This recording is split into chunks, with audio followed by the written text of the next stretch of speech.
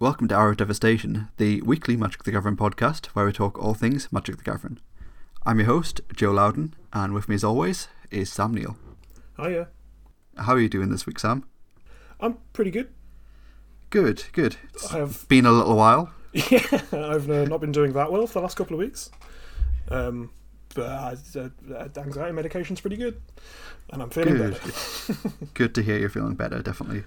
Yeah, it's been just one of those awful times across the board, I think, really. Like, I'm fairly certain I have COVID at the moment. It's, yeah, whatever. What can you do, right? What can you do? But stay indoors and be sensible. I don't know. Things are good, but we're back. We're back after a small hiatus. How have you been? Yeah, I mean, okay. I went outside into the world and was with loads of people who weren't wearing masks, which is the first time I've done that in like 2 years, and then my brain broke. But then I was proactive about it, and I feel okay now. I'm getting a lot better. I'm mainly just excited for the Axiom Now Mega Weekend coming up. Yeah, in a few that should be days. fun. My first big Magic tournament in 2 years. It's going to be very, very good. And I'm probably going to get COVID from that, so... But other than that, fine. Good. Yeah, it's just a time still, isn't it? I feel like this is just life now. Like just the general, I don't know, discontent and bizarreness in the world just is not going to come to an end now. That's it. No, everything's fucked forever, and you just sort of have to make your own way through it. You know, there's very little that you can do on a personal level outside of just try not to lose your mind and stay relatively healthy. Yeah, brilliant. The human condition. Yeah, I mean, I suppose it's always been this way, but it's just been compounded by horrible events constantly happening. It's just more this way than ever. Yeah. The more things change, the more they stay the same. Yeah. But yeah, I'm doing okay. It's Good, just good. At a certain point, what can you do outside of just try and enjoy yourself? Yeah. Exactly. Going to a big Magic event and probably getting COVID. I mean, I've avoided it this far. Like, I don't think I've had COVID in the last 2 years. So maybe I'm just like, super. You've had a good run. Good. Yeah. You've had a good run. It's been great up until now. Considering, like, I've barely left my house at all for the past 2 years, and I'm fairly certain I've had it twice. I don't know how, but but here we are.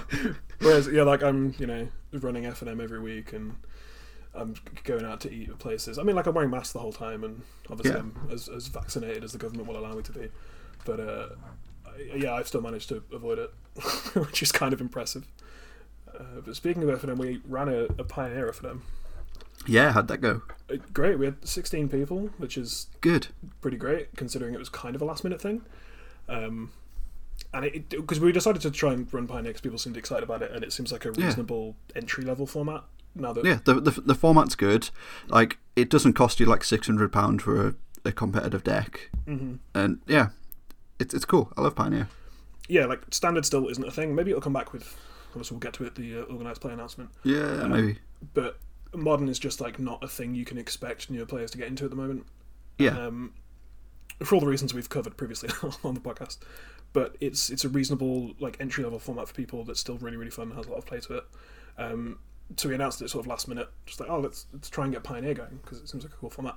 And then the organised play announcement arrived that suggested that Pioneer was going to be an actual relevant paper format. Yeah. So that kind of coincided quite nicely. But yeah, 16 people. People seem to have fun. There were a lot of sweet decks being played. I'm very excited for that format to just kind of grow from here after a couple of full starts with the format. Yeah, definitely. It hasn't had the best run, has it, Pioneer, this whole time? Nope. No, but I think it's great. And no, that's good. It's good that you're starting to build a bit of a Pioneer scene there. And I expect it will as we get onto the organised play stuff. I expect that will only grow. Yeah, hopefully. It's a sweet format, and like I said, slightly less expensive than trying to get into modern currently. Yeah, definitely.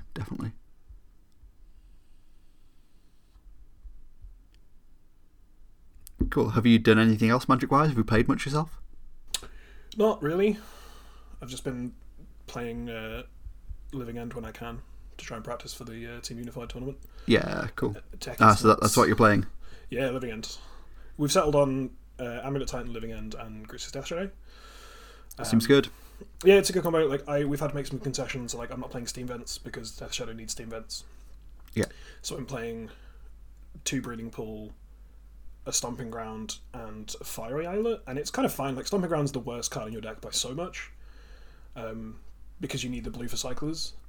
But it's fine. You just fetch it when you need it. Hope you don't draw it, and it's the deck is still able to just kill them on turn 3. Yeah. Which is kind of why we chose it, just because it's kind of brain dead. Like because I don't get to play a lot of Magic, but I really wanted to play this tournament, so I kind of let people choose the decks that they were proficient in and comfortable with, and then pick up the pieces and kind of play a brain dead combo deck. Yeah. But the deck's really, really fun. It's my kind of Magic. Yeah. It's not quite as brain dead as something like Tron, but you know, there are lots of decision points and like obviously sideboarding decisions and like points at which to fire off force negations or endurances or anything like that, like when to cycle, when to start casting stuff, which ones you want to cycle, like playing Grief. Grief is really, really good in the deck. Still having to make those kind of decisions, so it's a lot of fun, and your opponent gets really salty when they just die on turn 3. So yeah, I've been trying to play that as much as I can. Sweet.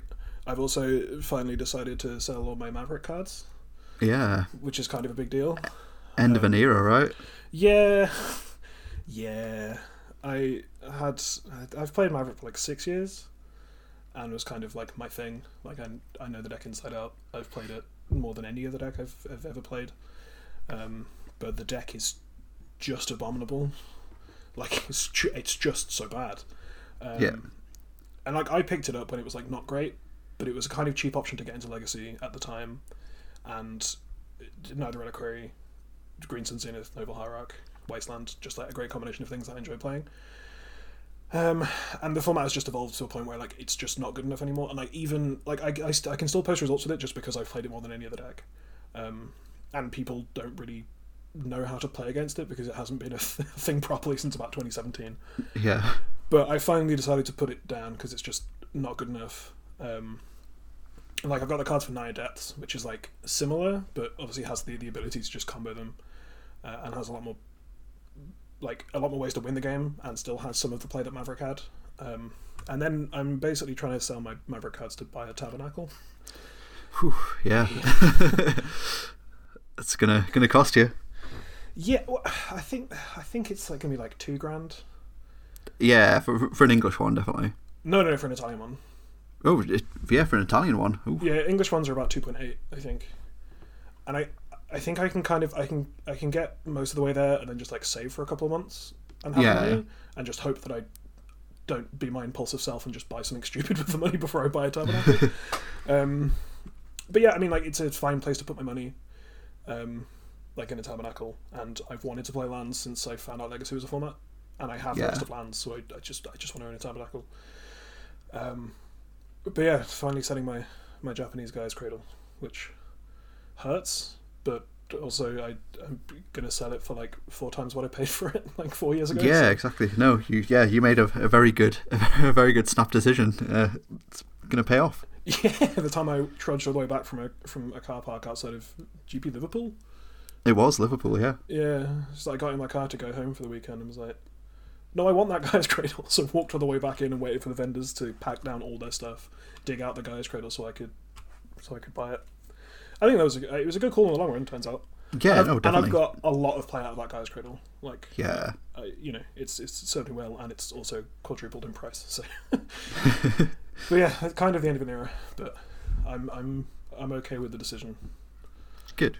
And hopefully I'll own a Tabernacle, which is a very cool thing to own. Yeah, that's sweet. It's such a cool Magic card. Even in Italian. Yeah, even in Italian. Sweet. So yeah, I have not been playing much Magic at all myself or anything since we last did one of these. Been doing like the regular streams, been playing on Magic Online, whatever Cube's been up. 7th edition drafts went up for April Fool's Day, which was bizarre. It was cool they gave everyone a free draft, but I I didn't quite understand why it was 7th edition. I assume it was I don't know. I assume it was like a choice based on, I don't know if you saw the Ristic Study video about Magic's most foolish card, which was Visidrix. So obviously Visidrix was one of like the big face cards of 7th edition, one of the more iconic cards from that set. Somebody had like gone through and spammed the comments on every single one of Visidrix Study's videos saying, when are you going to make a video about Visidrix, Magic the Gathering's most foolish card? And then he did, which made like a 2-minute short video, That's cool. which was really funny. It was really good. So my assumption is that somebody who's in charge of something to do with Magic Online for Wizard of the Coast decided to put up 7th edition drafts with Visidrix as the face of that. Because of that, maybe? I don't know. It was interesting, and Yeah. I'm glad it was free. I'll say that much. Yeah. People I've spoken to that have done that draft did not seem to enjoy it. I understand putting up like a stupid meme draft for April Fool's Day, but could you not have made it like something at least with some play to it? It isn't just a bad core set from 1999. Yeah, it was. Yeah, I don't know. I mean, I'm glad I drafted it, definitely. But it was definitely not one that I would rush back and draft. So I did only did one draft league of that. Went 2-1. It was fine. It was fine. And then after that, I streamed some of the Mixed Up Sealed, which was the special April Fool's Day event that they did on Magic Arena, which was actually really good and might just be the best game mode they've put on Arena yet. It was amazing. It was just Chaos Sealed. It was like 100 gold to enter, and you got 6 booster packs that were completely random cards out of every single card that was on Arena. I think you were guaranteed 6 rares, and then everything else in the pack was just totally randomized, and it was just fun. It was really fun. You got your 100 gold entry back if you won one game as well. It was just fun. I really enjoyed it. I think it's gone now, but that was out of the April Fool's Day events. That was 100% the best one that they did. Sweet. I would just play that. Cool. Yeah. Sealed Magic, it's good. Underrated. But besides playing Magic, I have been keeping up with all of the news. So I guess the big topic that we're going to hit is organised play. It's back. Yeah, paper Magic cards matter again. Yeah. Finally. Magic Esports is dead. 2020 to 2022 or whatever it was. Jesus Christ, thank God. Yeah, that was one of the things I got most excited about was the at Magic Esports Twitter is no longer active. It's finally dead. We did it. It's been Magic Esports is officially dead. It's been replaced by at Play MTG. We did it as a community, Yeah. as a group. I swear. Because I'm sure, they're making decisions they think are best for their company, but there's absolutely no way that they didn't take into consideration all of the fucking memes about Magic Esports and the fact that it's not an esport, and it was never going to compete with any of the actual esports that exist. Yeah. But to be the champion of Magic, or whatever the hell they're deciding to call it now, you actually have to play with physical paper cards in a room full of other nerds and play the game. Not at your computer, which for 99.99% of people is great. That you don't have to grind fucking Arena and sit in your house playing a video game that isn't as fun as any other video game. You actually get to go out and play against other people, and Magic the Gathering, right? Yeah. But let's get into the specifics of the new organised play system. So we have a pyramid, a nice diagram. They love their flowcharts and diagrams. The good folks at Wizards of the Coast do. I'm just glad we have it's not a fucking PowerPoint presentation again. Yeah. With all the booster pack ones, Jesus. Yeah, definitely. But it's a fairly straightforward sort of system, I guess. We've got 4 tiers to this pyramid. The bottom tier, we've got regional championship qualifiers. The tagline, prove your skill at your local scene.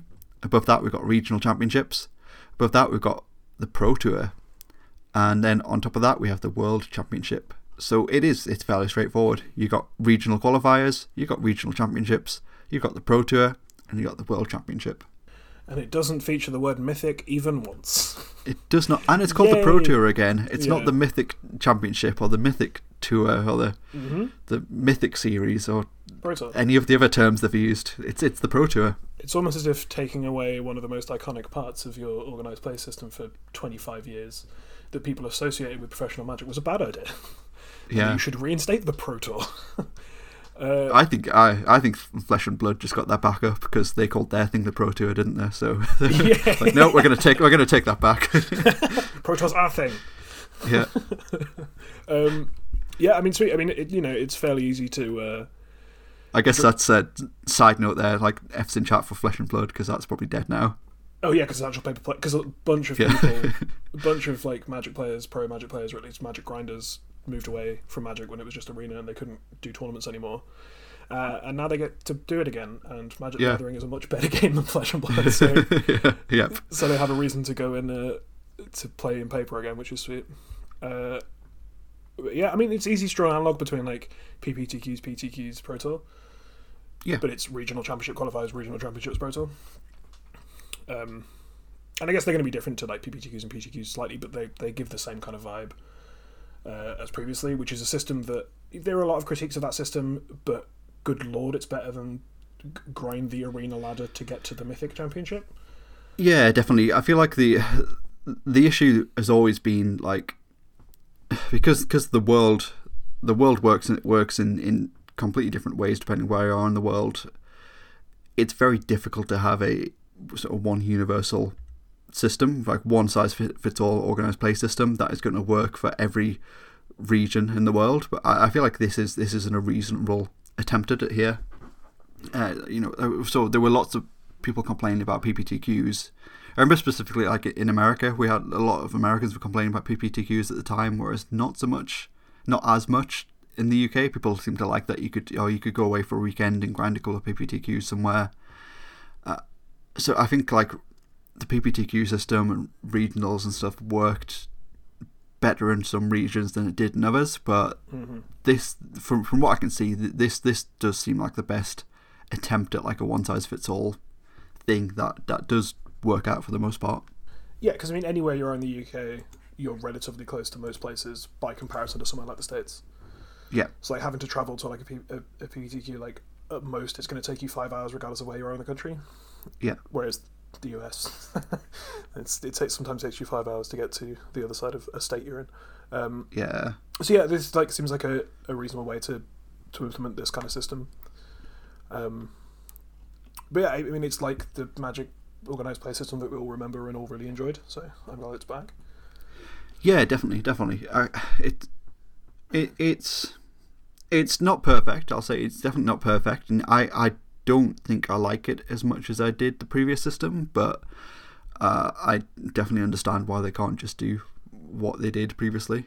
Mm-hmm. But yeah, we've got the 4 levels of tabletop gameplay. As you go up from your regional level, you got your regional championship qualifiers are going to take place at your game store, your local game store. From those store level qualifiers, 1 or 2 players per event will qualify for the regional championships.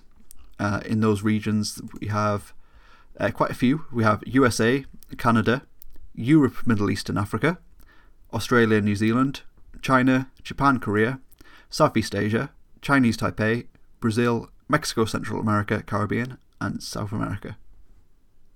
They really lumped us in with a lot of the world there. Yeah, definitely. It seems strange that they like splitting it up, splitting some places up like so much, and then Europe, Middle East, and Africa are kind of randomly smushed together. Yeah. Like Australia and New Zealand having their own thing, which is separate from China, which is separate from Japan and Korea, which is separate from Southeast Asia, which is separate from Chinese Taipei, which like is cool, but then the entire of Europe and the Middle East and Africa is odd. Yeah, definitely. It's like I guess some of the reasons are understandable for sure, but yeah, Europe, Middle East and Africa is quite a large chunk of the world. I assume maybe our like the proportionately the number of players in those areas are going to be small enough to sort of lump them all together like that.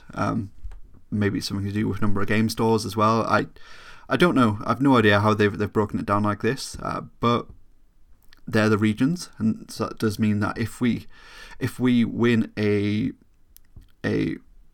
local game store qualifier to get to regional championships, we'll be playing in somewhere in Europe, the Middle East, or Africa. That should be pretty interesting, I think. Difficult. Yeah, maybe.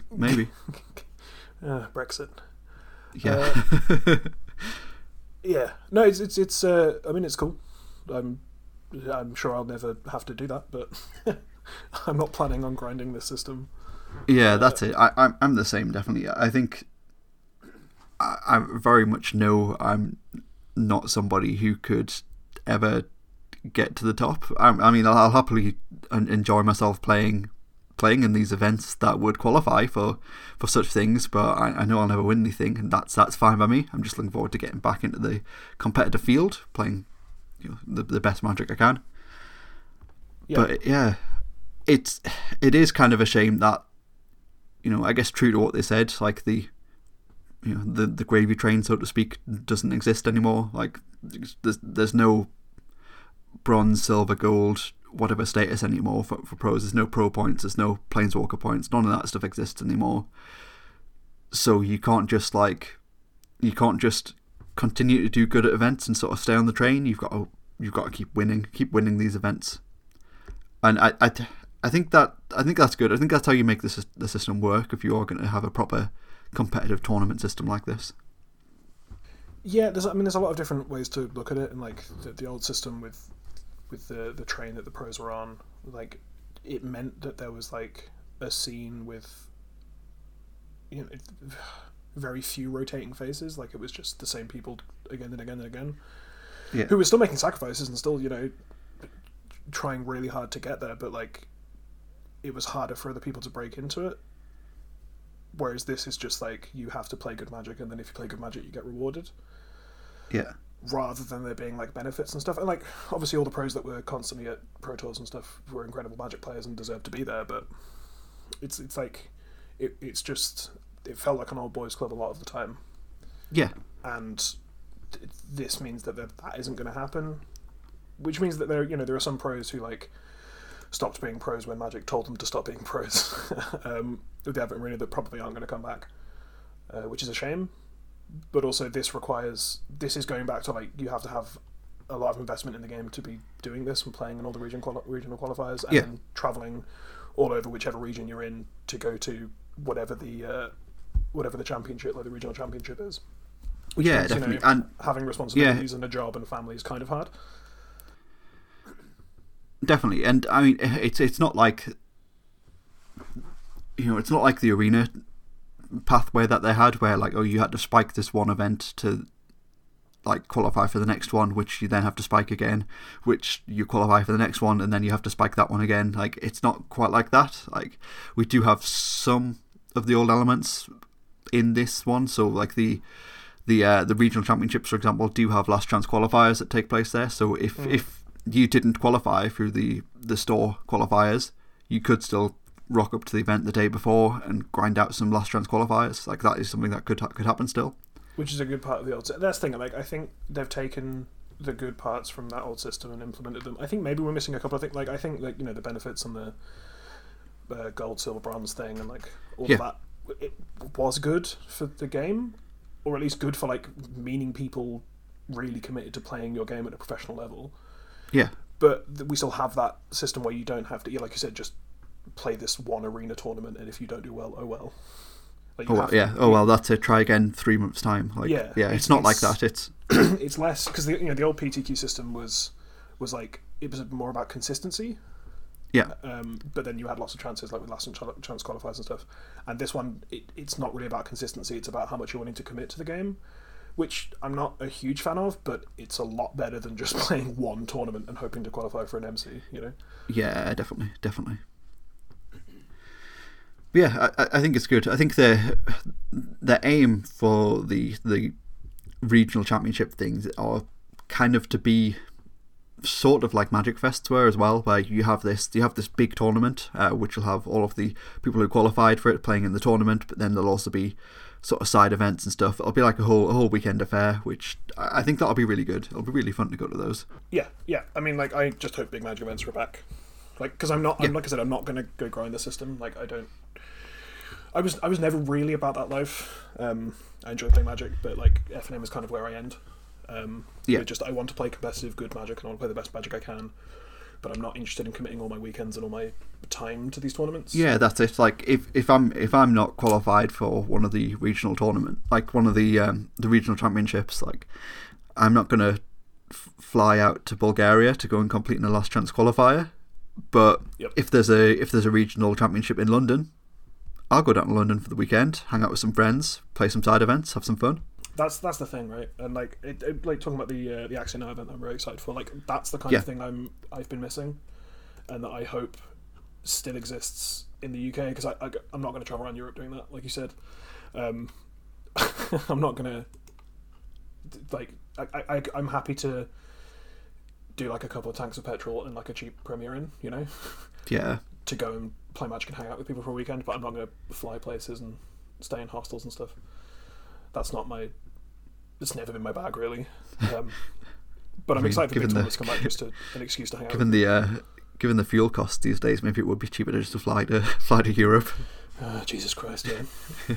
Well, you know, everything's getting more expensive, and we just have to deal with that. Yeah. There's nothing the government could possibly do. No, nothing at all. Nothing at all. Nothing that was in the Labour's manifesto from 2019 or anything. The people that provide my electricity and my gas are turning billion pound profits, but I'm poor, and that's how the world should be, you know. Yeah. I can barely afford to get to work in my car anymore, but you know, they're tightening their belts too. They're only paying their CEO £1 billion instead of £2 billion. Sure. Everyone's making sacrifices. So let's talk the path to the World Championship. So, like I said, you have the store qualifier, 1 to 2 players per event. So the winner or the top 2 of the event, depending on the size of the event, I believe it is, will qualify for the regional championships. Then from the regional championships, the top 36 will qualify for the Pro Tour. The top 2 from the regional championships will also qualify for Worlds as well. And then they've unspecified how many people from the Pro Tour will qualify for Worlds, as far as I can see. But that is how you get to Worlds, from the Pro Tour. Sweet. I'm glad there's an actual path that kind of is relatively easy to pass. It's an actual path. Then we have some numbers, some indicative numbers of what it's going to be like, which is really good. Which that felt like something that was missing when we had the whole arena system. It just felt like, top 1,200 of ladder qualify for this, and then you have to win this. Like it never felt clear. Like, can I can I 7 and X this tournament, and then that'll put me in a certain position, and then that means that I can qualify. It just felt like, well, I just have to keep winning, and maybe I'll win enough, and maybe I won't. Yeah. Now there's actually like, just do this and you'll get there.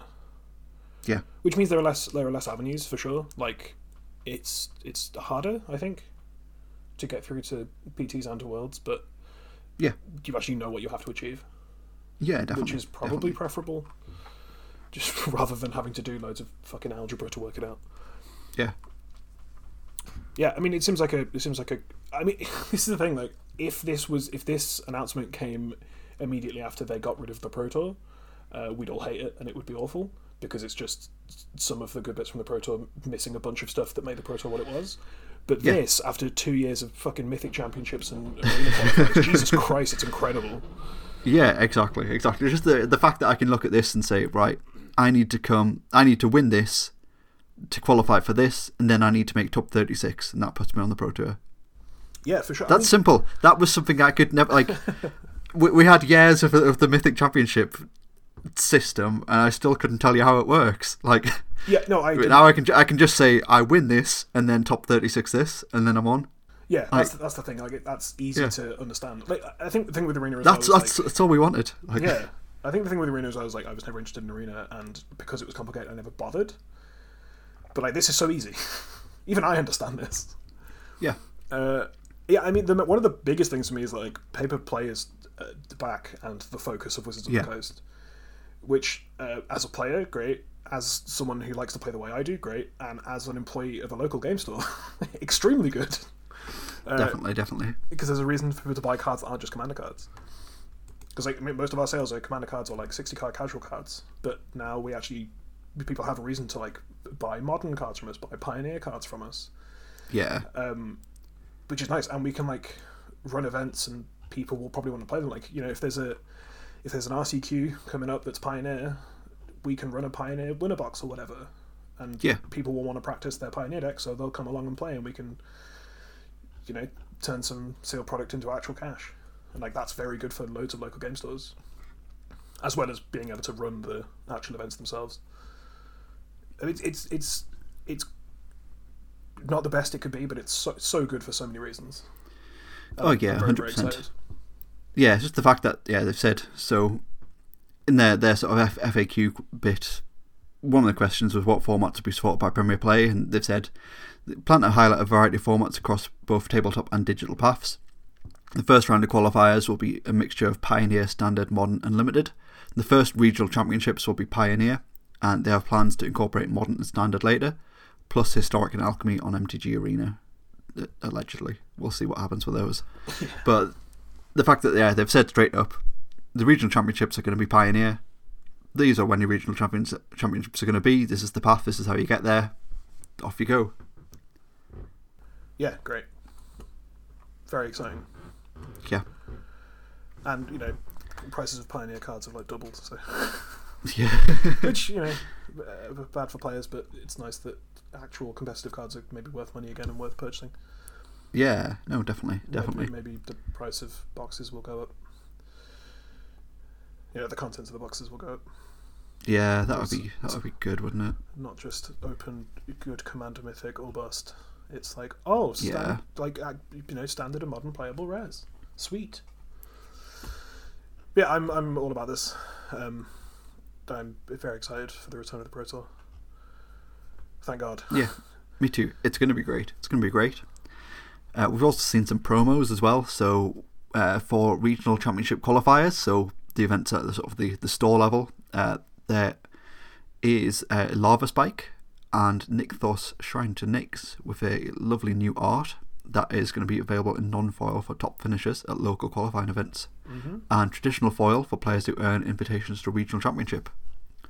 And then we also have the regional championship promo card is Teferi, Hero of Dominaria. Kind of wish they'd done something cool with Teferi's art.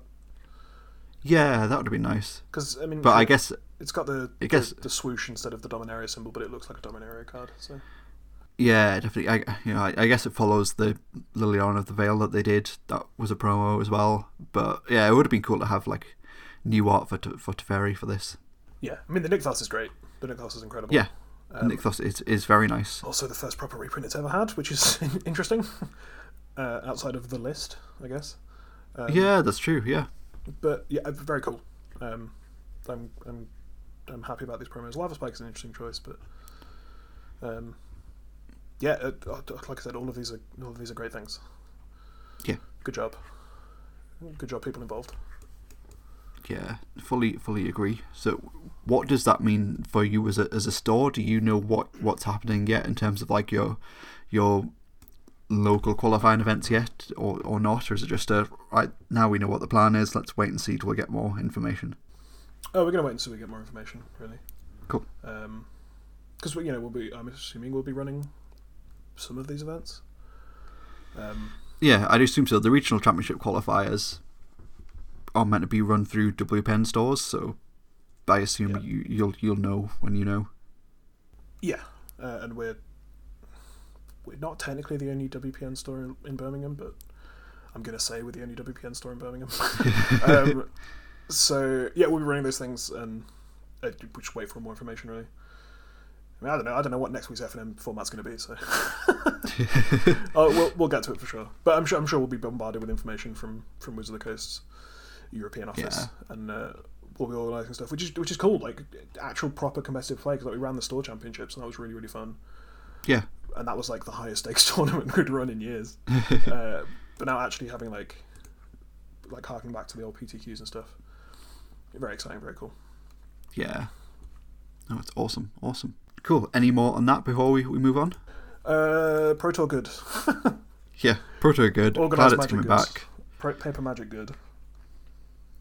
I'm just glad that like we have the sort of tacit statement from Wizard of the Coast that Paper Magic is a thing they care about. Yeah. Now just make the paper cards actually good, and we'll be all fine. Yeah, that's it. I think the biggest takeaway from me is just that we have a clear path. Like, this information is reasonably easy to parse. Like, anybody who's played competitive Magic before will know how the system works, and anybody who hasn't and is looking to get into it for the first time, they've got a fairly easy, just an easy system. Like, they can see, right, I need to go to a store qualifier and win that, to go to a regional qualifier and win that, to go to the Pro Tour. Straightforward, simple. Yep. That's how it needs to be. Yep, and just hope that the competitive Magic community is still willing to do all those things. Yeah, I'm sure there are loads of people. I assume it will be. Yeah, willing to do that. Yeah. It's just it's been a minute since they've had to do that. They've all started playing Flash and Blood, so. Man, I really think Legend Story Studios were really banking on the fact that Paper Magic was dead, and they were going to swoop in and steal the thunder and be the premier paper card game that people played. Yeah, and I mean it was kind of looking like they might be for a hot minute there, but yeah, it's not as good as Magic and doesn't have the name recognition.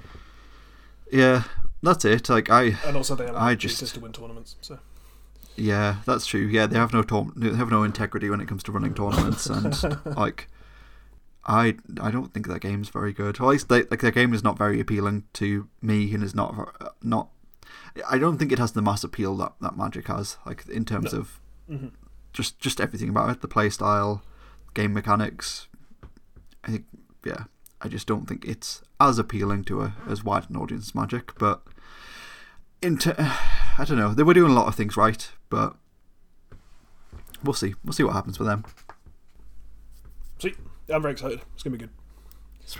Sweet. Now, another thing that you should be excited for is that Streets of New Capenna is just around the corner. Woo! We have Mark Rosewater's Streets of New Capenna teaser. I love these. Absolutely love these. So before every set, he puts out a duelist style teaser, he calls it. Like, he used to write for the Duelist magazine back in the day, where he'll give a bit of vague information that might hint to something that is going to be in the set. And yeah, super excited. I love these, so I think we should run these and just throw some wild guesses out. Yeah, let's rattle through them. So first up, we have in Streets of New Capenna, there's going to be 5 mana costs using existing mana symbols that we've never used before. I don't really know what this one is.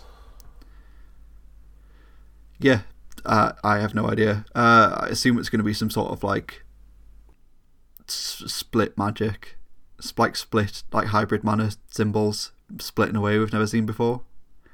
Like similar to like what we saw with Tamiyo, I guess, maybe. Yeah, like I assume it would be like you can cast this for a red or a green and a black or a green. Something like that, right? Like you can cast it for black red or black green or green or black or green red, something like that.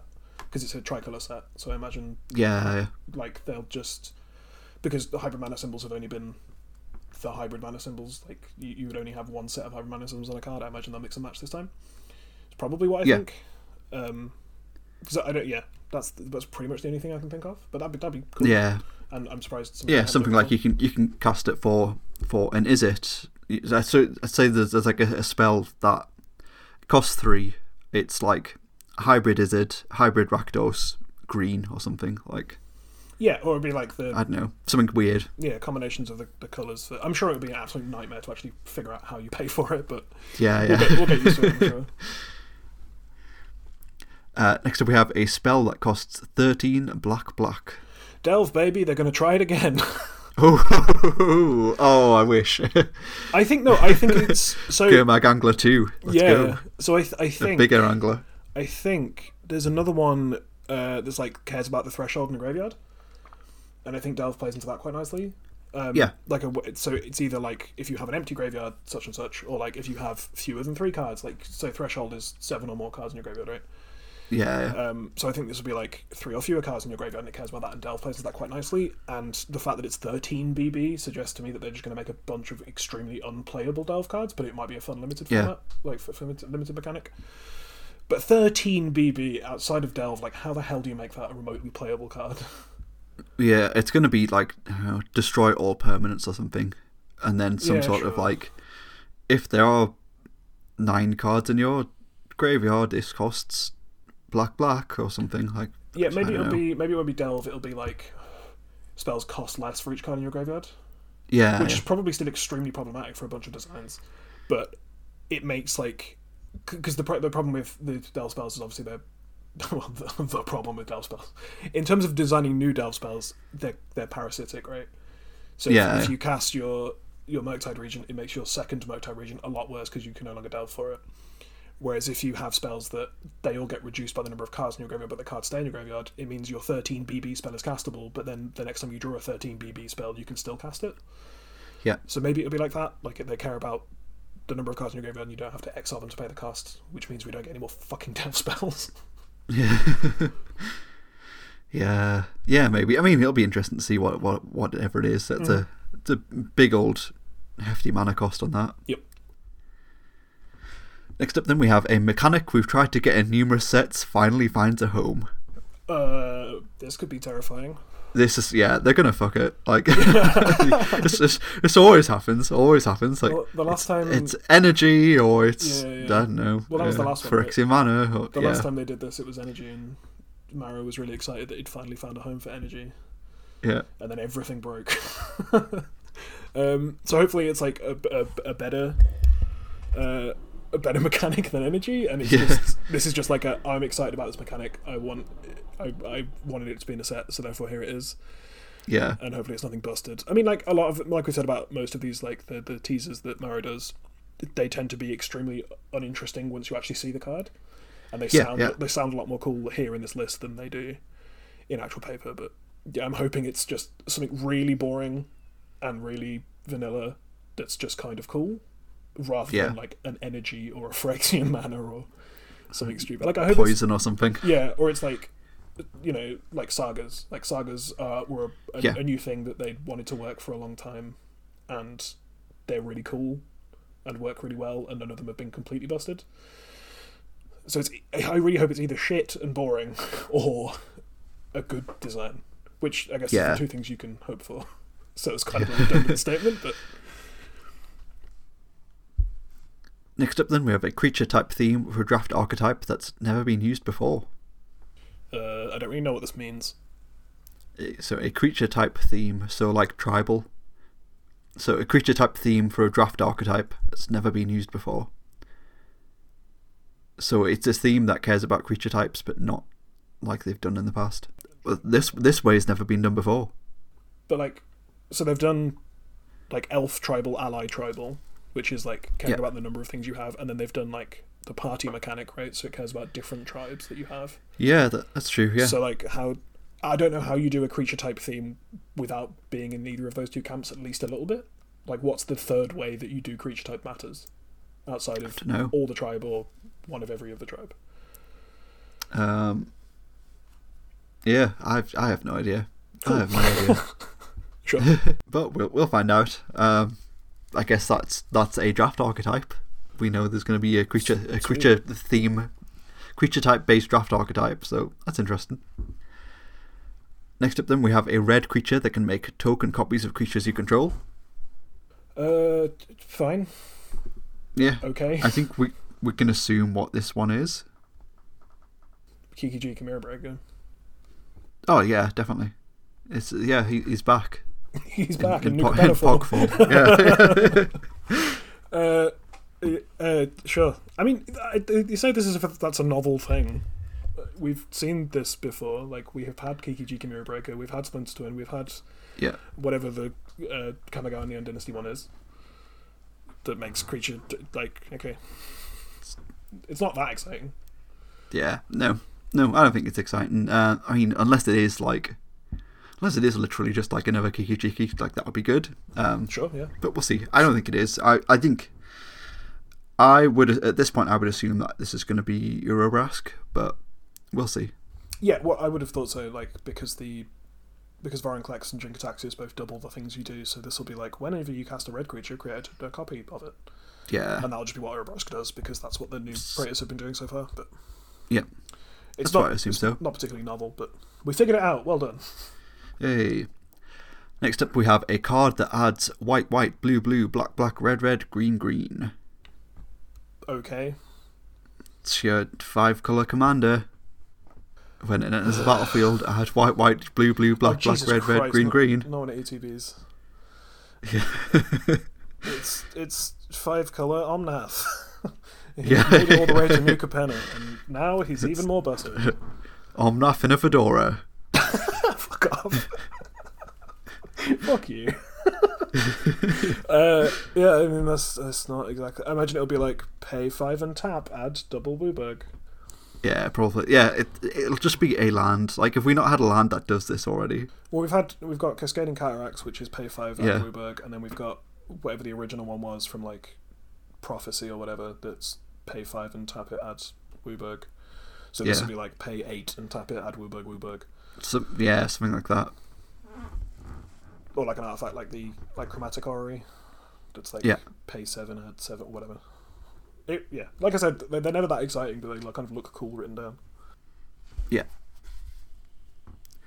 Next up then we have a mechanic which first premiered in a standard legal set in the 2000s, sees a return to standard. Dredge, let's go. Yeah. Dredge and Dove on the same site, we've got this. We know what we're doing this time, everyone. Promise.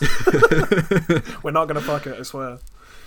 No, I don't know, this could be like 1,000 different things. But cool, I like when mechanics come back and they add new flavour to them. Like, I really... Yeah, that's it. I really enjoy when they do, like, the like original Ravnica mechanics and add new flavour to them. Maybe one of those. But yeah, it could be 100 different mechanics, so... Yeah, like, literally. So any set that was printed in the noughties, I guess. I hate that phrase, but the 2000s. The noughties. The 2000s. The 2000s. Yeah. Any set that was I guess any mechanic that was first introduced in the 2000s, it doesn't necessarily have to be one that hasn't already seen a reprint. Like, I assume that it will be one that has already been in multiple sets since, but it's cool to see something coming back. So it's like Urza's Legacy, Urza's Destiny, through to like Shards of Alara? Probably. So like all the sets in between. So Kamigawa, Mirrodin, Ravnica, Time Spiral, Future Sight. Like, could be a bunch of things. Yeah. There are so many sweet mechanics in those sets. And so many awful mechanics, so I'm sure it'll be one of those. Could be Delve. It could be Delve, that was in Future Sight. Yeah. Let's go. It was, yeah. Tombstalker, let's go. Yeah. Tombstalker reprint. I love Tombstalker. It's such a cool card. Got murdered. Do you remember when by that used to see Swampfish. play in Legacy? Yeah, and they got murdered by the Swampfish. Yeah. Which in turn got murdered by... Well, I suppose that didn't get murdered by Motor Region, it got murdered by it not being a good card anymore. Yeah. Killed by a monkey. Killed by a monkey. Next up then we have a card that makes cat and dog tokens. Commander players, here's a new card for Yeah. your Renin Siri deck. Hooray. I don't know, we already have a card that makes cat and dog tokens. It's Renin Siri Inseparable. So, okay, cool. We're doing that again, Yeah, I guess. it's just gonna be another one. It's casual players, look at the cute cat and dog token you can make. And look at the fancy full art holographic version. Yep. Yay. Very excited. Oof. Next up then, a draft theme caring about a threshold in the graveyard we haven't cared about before. Yeah, I think this will be like reverse threshold, so it'll be like 3 or fewer, 2 or fewer, 0 maybe. Yeah. Or it could just be like cares about the number of cards in your graveyard, because or if you have 4 artifacts in your graveyard, then do X. Yeah, but that's That's the one I think maybe suggests Delve or a mechanic like Delve that would make sense for the 13 BB card. Yeah. But yeah, I think I'm going to call my shot that it's caring about 3 or fewer cards in the graveyard. But it could be like enchantments in the graveyard or whatever. Yeah, totally. Next up then we have multiple white cards capable of drawing a card each turn. Cool. I'm sure they'll be unplayable. Yeah. There you go, Commander players. Yeah. Your white card draw finally. We found the discourse for week 1. Yeah. They said they were going to give us white cards that drew multiple cards and they're shit and I don't like it. That'll be fun to deal with for a week, won't it? That's it. That's my take on one. That's it. Like, I assume it's not going to be like Rhystic Study, but white. I assume it'll be, I don't know, it'll be like a creature that can tap, and you can, I don't know, pay for, gain 1 life and draw a card or something. I don't know. Yeah, it'll either be extremely shit or extremely good. So one of 2 things is going to happen. Is it's going to be another Smothering Tithe, and people are going to complain about how good it is, or it's going to be another Secret Rendezvous, and it's going to be terrible, and people are going to complain about how bad it is, and I'm going to have to mute like 20 people. Everybody. Brilliant. Yep. Next up then, we have a section where it says, next, here are some rules text that will be showing up on cards. So, first one is, then if you control 10 or more creatures, you may play the exiled card without paying its mana cost. Cool. Yep. No idea what that could be in reference to. That could be in reference to a mechanic that they've tried to fit in for ages, or that could be a returning thing, or that could even be like a threshold thing. Who knows? Yeah, I imagine this is like the mythic that cares about a mechanic, probably. Yeah.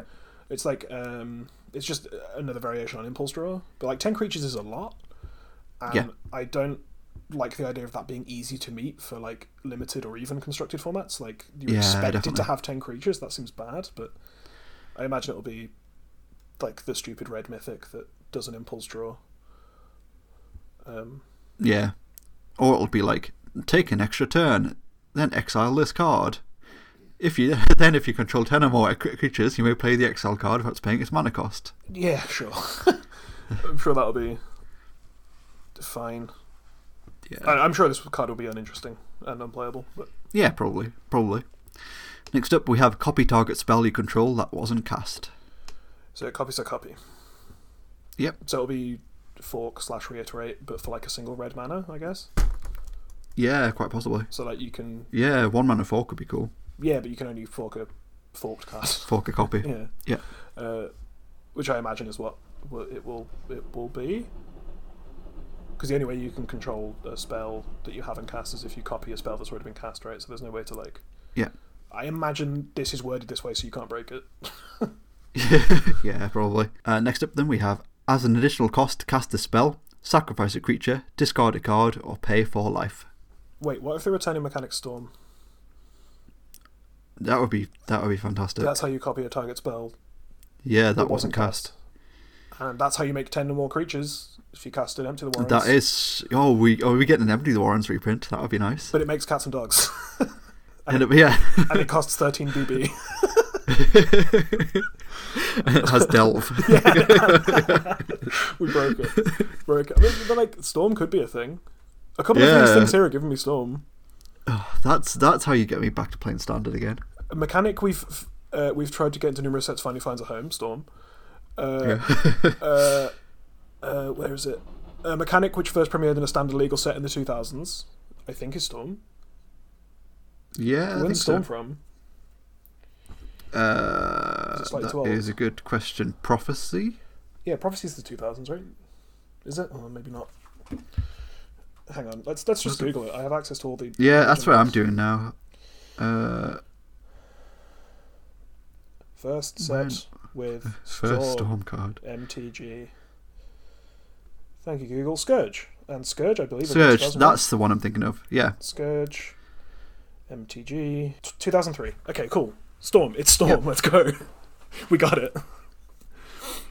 Yeah. It could actually be, yeah. It could actually be Storm, but like it's terrible. That's exciting. So like maybe like 13 BB is, but it has Storm. And it's like if you're getting to Yeah. the point where you're casting a spell that just without any cost reduction costs 15 mana, It'll be some sort of stupid like You deserve Torment to of Storm. Hailfire variant. Yeah. Yeah. Hell yeah, Storm. Oh, We got it. new Ant cards. Let's go. Yeah, exactly. Make Ant playable again, please. Like, Anyway, the as an additional cost to cast this spell, sacrifice creature, discard a card, or pay 4 life. That's the 13 BB card that has Storm. Super Phyrexian mana, let's go. I don't know. As an additional cost, this could literally just be anything. Like it could fucking Altar's Reap variant again, isn't it? Yeah, it could be, or it could be like a, I don't know, like a 3 mana 6/6 or something. It's like additional cost to cast this creature, sacrifice another creature, discard a card, or pay 4 life. Like Yeah, something like that. but I think it's gonna be the 2 and a black instant draw 2 cards. With Could be. because it's been sacrifice creature and then sacrifice creature, make a treasure, sacrifice a creature or artifact, draw 2 cards, sacrifice a creature or artifact, draw 2 cards, make a treasure, and this will be sacrifice a creature, discard a card, or pay 4 life, draw 2 cards. Yeah. For 1 black, 1 in the black, Yeah, could be that. We'll see. or something bad. Next up, then, if exactly 3 colours of mana were spent. If exactly 3 colours of mana were spent to activate this ability. Oh boy, Adamant's returning. Yeah. Woo. This is like I mean, it reverse Adamant, makes right? sense in the shard set, right? Yeah. I mean, I think Adamant was kind of a cool mechanic. Like if 3 of the same color was spent to cast it, do an additional effect. It's just all the cards sucked. Yeah. So hopefully this will be cooler. Like, and it's basically Converge. Sunburst Converge. Like a Painful Truth variant would be cool. Like stuff like that, or like a Radiant Flames variant. That's what this is giving me. Like you pay Jund, and you can pay it for 2 in a red, but if you pay Jund, it does something else. I think that's a cool mechanic that I like. Cool. Next up, then, create a 1/1 blue fish creature token. Okay. Okay. Empty the fishing nets. Sleep with the fishes. Yes. Yeah. Yeah, it's your Empty the Warrens variant, but it creates blue fish instead of goblins. Yeah, We're doing it. We're doing it. Fish. I'm so down for Fish Storm. Fish Storm. if it is real, if there's a world where I can just replace Empty the Warrens with Fish. like empty the nets in Ant, then I will 100% do that. Yeah, and then you can play Force Negation. Yeah. Picture to Force. Sweet. Yeah, I hope it is. I hope Storm is a thing, and I hope this makes bluefish creature tokens over and over and over again. That's how you get me back to playing Standard, definitely. Next up, then, is when you cast this spell, copy it. That's the text of Storm. Let's go. Sounding like Storm. Let's go. Yep. Next up, then, we have white, blue, black, red, green, tap, sacrifice, card name. Okay. White, blue, black, red, green, tap, sacrifice, add white, blue, black, red, green. Oh, yeah. Add Wooburg, tap, Add sacrifice. the mana again. Add Wooburg. I like Yeah. that. That's cool. That's a cool design. Might be slightly Maybe. problematic, but yeah, it's cool. I think like the adding of like specific colours of mana and like varied colours of mana is far harder to break than something like your traditional rituals. Yeah, definitely. Because then you just end up with a bunch of mana that you can't use. But that could be the one that adds the Wooburg, but I mean it's kind of an interesting outside of that. Yeah, I agree. Definitely agree. Next up, then, we have where X is the number of permanents you've sacrificed this turn. Draw X cards. Yeah, probably. Add X mana. Gain X life. Yeah. Copy the spell for where X times where X is the number of permanents you sacrifice this turn. Yeah, make 1/1 blue fish where X is the number of permanents you've sacrificed this turn. We're doing it. Next up, then, we have count the colours of the sacrificed creature. Sure. Yeah. That's cool. I like that we're in a tricolour set. This seems like the most tricolour set since like original Alara. Yeah, definitely. Seems slightly more caring about the shards than the Khans cared about the wedges. Yeah. Like the mechanics are very much to do with the fact that they're coloured rather than just being 3 colour cards. Which Yeah. is sweet. I like that as a way to design tricolour sets.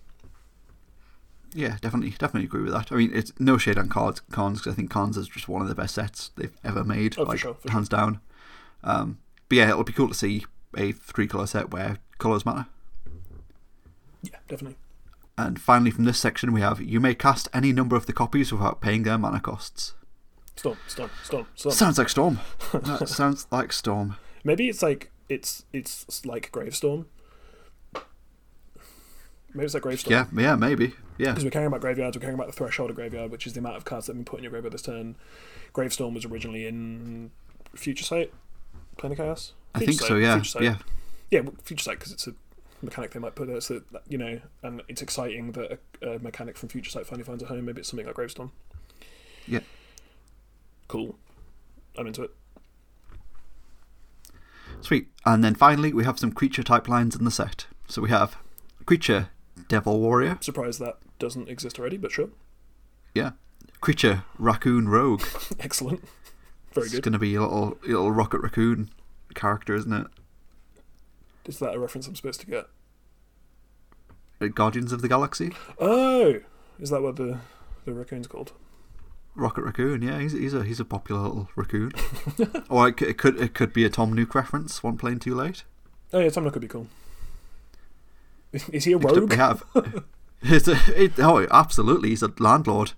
Oh yeah, isn't he a Tanuki? Yep. So he's not a raccoon. He's a raccoon in terms of magic creatures. Well, yeah. Okay. But he's a Tanuki Deep in lore. terms of real life creatures. I did it. I understand.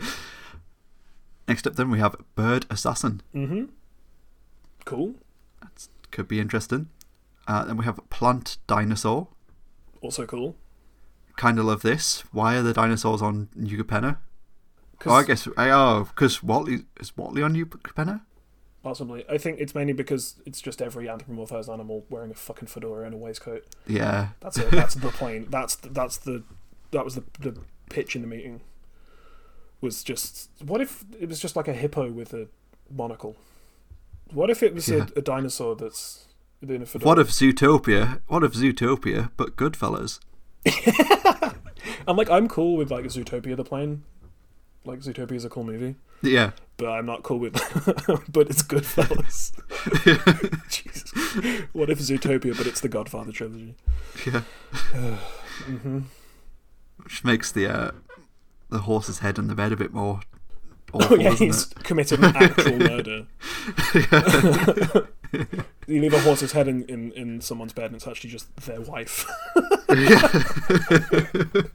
they've removed the body. They killed your wife and just left her head in your bed, but took the rest of the corpse away. Maybe the truly grim. Maybe the truly whole grim. Fucking drug references isn't the most unsettling thing about this anymore. Yeah, maybe. Next up, then we have Artifact Creature Treasure Dog.